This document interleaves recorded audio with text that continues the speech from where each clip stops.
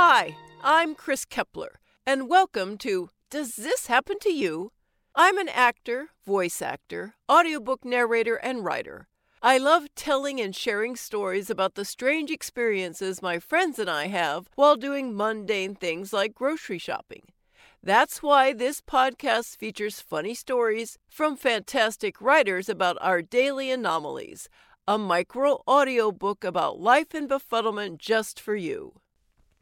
Our story this week is from B.B. Nicholson, who you'll find on Medium.com, and here is Why My Husband Got Mad Over His Physical, after talking me into having one. My husband knows I don't like physicals. I avoid doctors like the plague.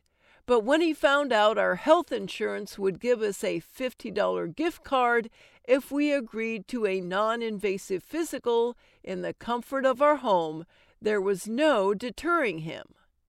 "I'm going to schedule it," he said. "All they do is ask us a few questions and we get $50.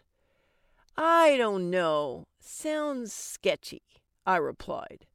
But he was relentless. So at 11 o'clock on a Monday morning, right after we returned from our walk, a cheerful home health nurse was in the driveway waiting for us. "You go first," I told my husband. "I'm still sweaty." I listened while the home health nurse gave him 3 words to remember. I panicked a bit. This was probably a test for Alzheimer's. What if I forgot my 3 words?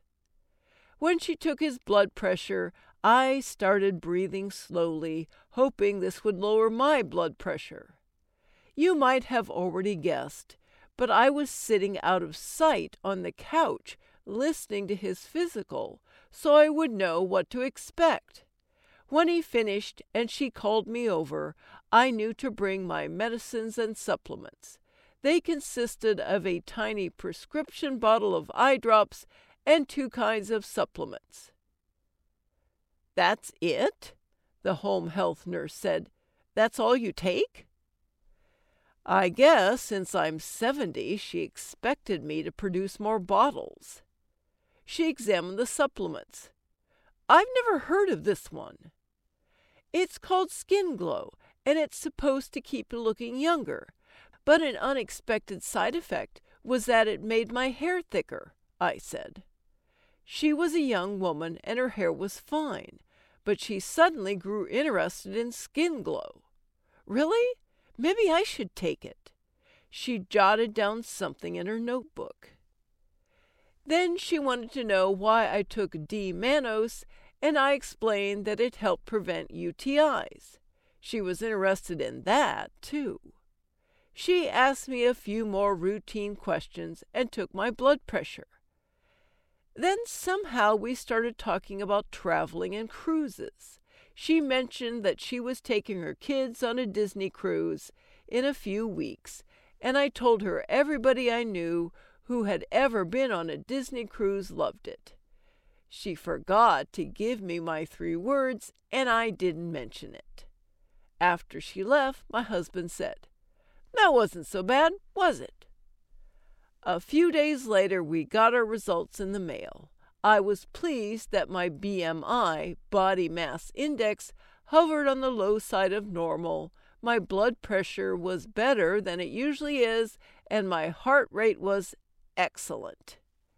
My husband wadded up his results and threw them in the trash.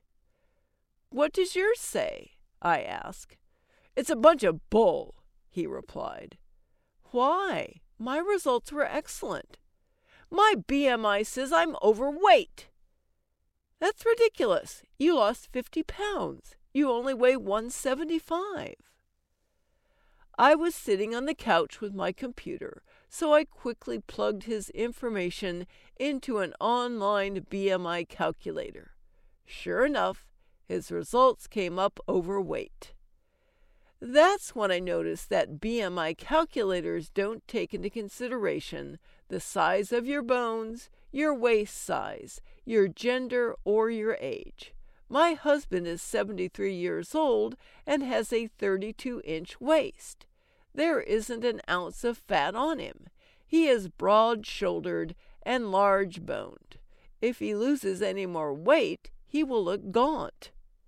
I, on the other hand, am small-boned enough to have a low BMI and still manage to accommodate a few rolls of fat around the middle. Those BMIs can't possibly mean anything, I said. They don't take anything into consideration. You're the perfect weight.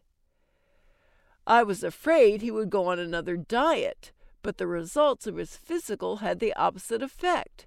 He started eating more, raiding the kitchen at night after dinner, and consuming more snacks. It was kind of a hell with it. If I lose 50 pounds and I'm still considered overweight, I'm giving up attitude. So you see why I don't like physicals? At least we got our $50 gift cards. I tried to placate him as he plunged a tablespoon into a jar of peanut butter. But I don't believe he thinks it was worth it. Thanks so much for listening. If you enjoyed the story, let me know and share it with your friends. Follow me at Chris KK Aria on Twitter or Chris K. Kepler on Facebook. Or check out my website, www.chriskepler.com.